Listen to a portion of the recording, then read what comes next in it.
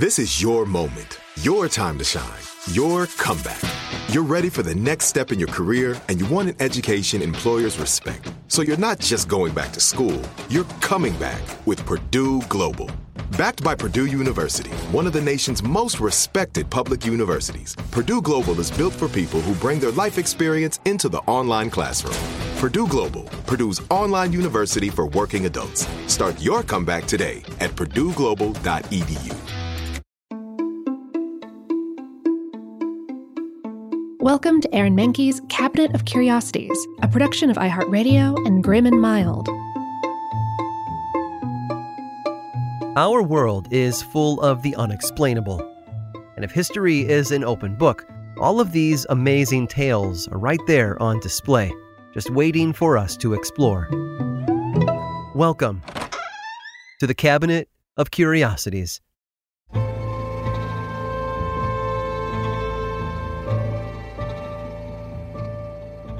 It was childish, really. The kind of schoolyard name-calling that might have involved mentions of someone's mother or ugly shaved dogs walking backwards. I'm sure you can recall a few from your own childhood. Except the ones hurling the insults weren't children. No, far from it. They were grown men fighting a war. During the Revolutionary War, both the Americans and the British troops disparaged each other with the most deprecating put-downs they could come up with. It was war, after all. But instead of mere taunts, both sides used ditties, simple songs with memorable, pointed lyrics. You see, the American and British troops played fifes and drums to signal battle, wake up, perform chores, and boost the men's fighting morale as they headed to battle. Both sides sang a variety of verses mocking the other. Each had their favorite targets, too. Americans loved to insult King George III, and the British loved to insult the Americans. For the British Redcoats, the melody they'd chosen had been around for a couple hundred years or more, but it was a quick-witted British Army doctor who is credited with revising the lyrics. From there, soldiers came up with even more verses, and the more degrading, the better. It became a kind of competition within their troops. The title alone was meant to be as insulting as possible, Yankee Doodle Dandy. And yes, we sing this as a patriotic song today, despite the original meaning behind the words.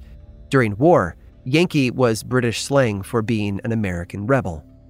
Whether derived from a similar-sounding Cherokee word meaning coward or a Dutch word meaning little Johnny, Yankee wasn't meant as a compliment. A doodle was a bumbling, sloppy fool, which is how the primly dressed British Redcoats saw the Americans. And the word dandy was an alternate word for a man obsessed with clothing.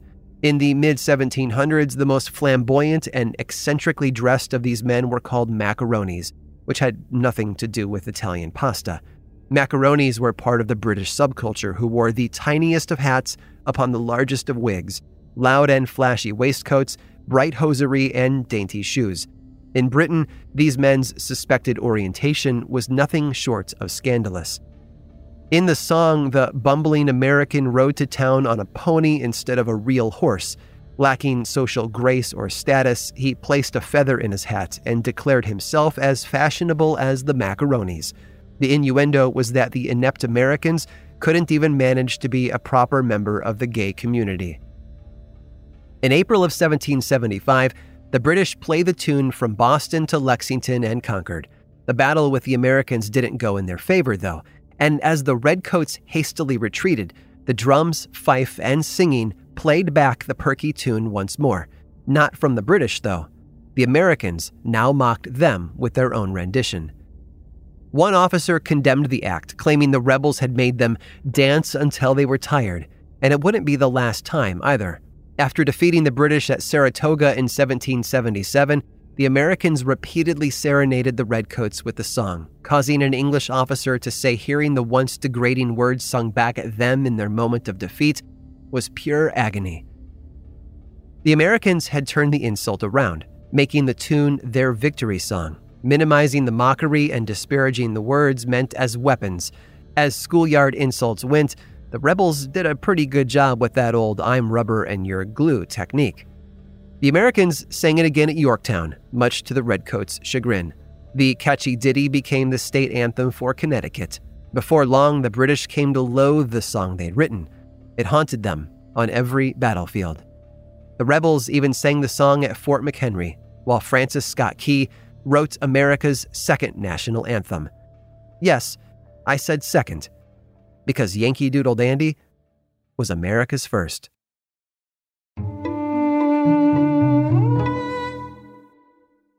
Do you dream of a healthier life, but education feels out of reach? Trinity School of Natural Health makes holistic education accessible with online programs to fit your busy schedule. Trinity School of Natural Health makes holistic education accessible with online programs to fit your busy schedule. Trinity School's Certified Natural Health Professional Program is the perfect entry point to gain foundational knowledge to empower yourself, your family, and your community to live healthier lives. Turn your passion into a career. Visit trinityschool.org for more info now. This episode is sponsored by Intuit. Here's a story for you. Once upon a time, a young woman was haunted by the ghosts of bad financial decisions, with credit card debt and an empty savings account looming over her every day. When she tried to ignore these ghosts, they only grew bigger and scarier, and these ghosts of her bad financial decisions were stopping her from living her best life. So she decided to face them head on and take control of her finances with help from Intuit. Intuit helps you face your financial fears with confidence through products like TurboTax, Credit Karma, QuickBooks, and MailChimp.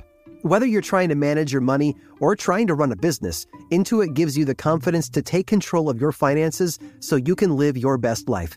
Intuit is the financial platform that helps everyday people prosper.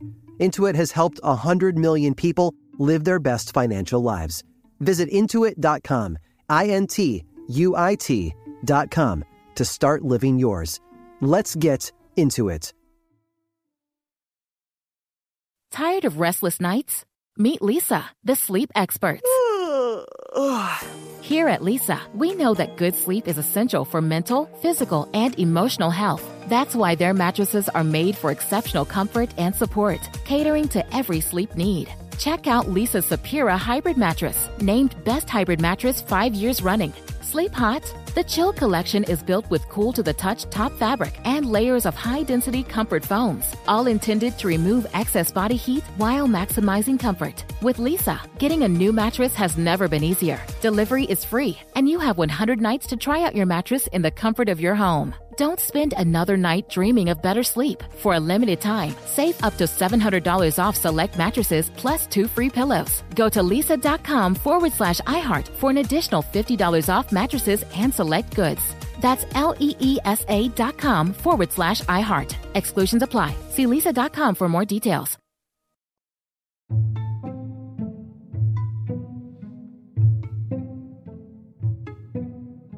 It was seen as the ugliest structure in Paris. When Gustave Eiffel's wrought iron structure began construction in July of 1887, over 300 artists, sculptors, and fellow architects petitioned the World's Fair Commission against the plan. It looked like a giant black smokestack, they protested. The tower would be a monstrosity, so hideous and loathed that even the commercially minded Americans wouldn't want it. Their complaints were ignored, though. That same commissioner helped choose Eiffel's design from over 100 other entries in a contest for the chance to build the centerpiece for the 1889 Paris World's Fair. And while the tower bears Gustave's name, it actually was one of his employees who drew the original design. Gustave rejected the engineer's first submission, asking him to go back and add more flourishes. At 1,000 feet tall, the Eiffel Tower became the world's tallest building. Over 18,000 pieces of iron were used, each of the 4 corners oriented with the 4 points of the compass, and for opening day, the tower had been painted a reddish-brown color. While visitors from around the world marveled at the structure during the fair, most Parisians considered it an eyesore. Novelist Guy de Maupassant reportedly ate his lunch at the tower's base, the only place he could find where he could look at the skyline and not see the tower. Since Eiffel had paid 80% of the construction costs himself, the city granted him 20 years to recoup his money before tearing the tower down for scrap metal. For a small fee, people could take an elevator to the 3rd floor to enjoy a view of the city. In the past, only the wealthy could see Paris from such heights, and only from a hot air balloon. 10 years after the World's Fair, the tower was painted yellow to match the ever-popular style trends of the city. While the tower brought in modest funds from visitors looking to view the world's most romantic city, it wasn't enough. To make the tower more useful, Eiffel had a meteorology lab installed on the 3rd floor, buying the tower a little more time. In 1910, during World War I, the government granted Eiffel an extension. The French found that the structure was useful to transmit telegraphs to ships in the Atlantic Ocean. The tower was also used to relay Zeppelin alerts to dispatch troop reinforcements. They found other uses for it too. In 1909, Eiffel installed a wind tunnel at the tower's base. Companies and inventors have run thousands of tests in that tunnel, including the Wright brothers' airplanes. In 1911, a German scientist used the tower to detect radiation levels, known today as cosmic rays. In fact, 72 of the country's most acclaimed scientists have their names engraved on the first-floor gallery. Daredevils have also taken to the tower. The first in 1912, where a tailor attempted to fly from the first-floor tower using a spring-loaded parachute. He crashed, though he luckily survived. 14 years later, another pilot attempted to fly between the 4 corners and died when his plane became entangled in the aerial wire station and burst into flames. Between 1925 and 1936, the French automobile company Citroën paid to use the tower as a giant billboard. The lights on the 100-foot-tall letters burned so bright that Charles Lindbergh used the Eiffel Tower as a beacon to land in Paris during his transatlantic solo flight of 1927. In 1940, the French cut the elevator cables to the tower. The Germans, who occupied Paris, were forced to climb the stairs to fly the Nazi flag from the top. Hitler later ordered the tower destroyed, but his own general disobeyed him. By 1957, television transmitters were attached to the tower, and at last the tower was declared a national treasure in 1964. But it was an event 50 years earlier, in 1914, that helped solidify the tower as a permanent structure, and it all had to do with capturing a spy. That year, a radio message was intercepted from the tower between Germany and Spain. The details not only allowed the French to counter-organize an attack, they also captured and executed the notorious spy, Mata Hari.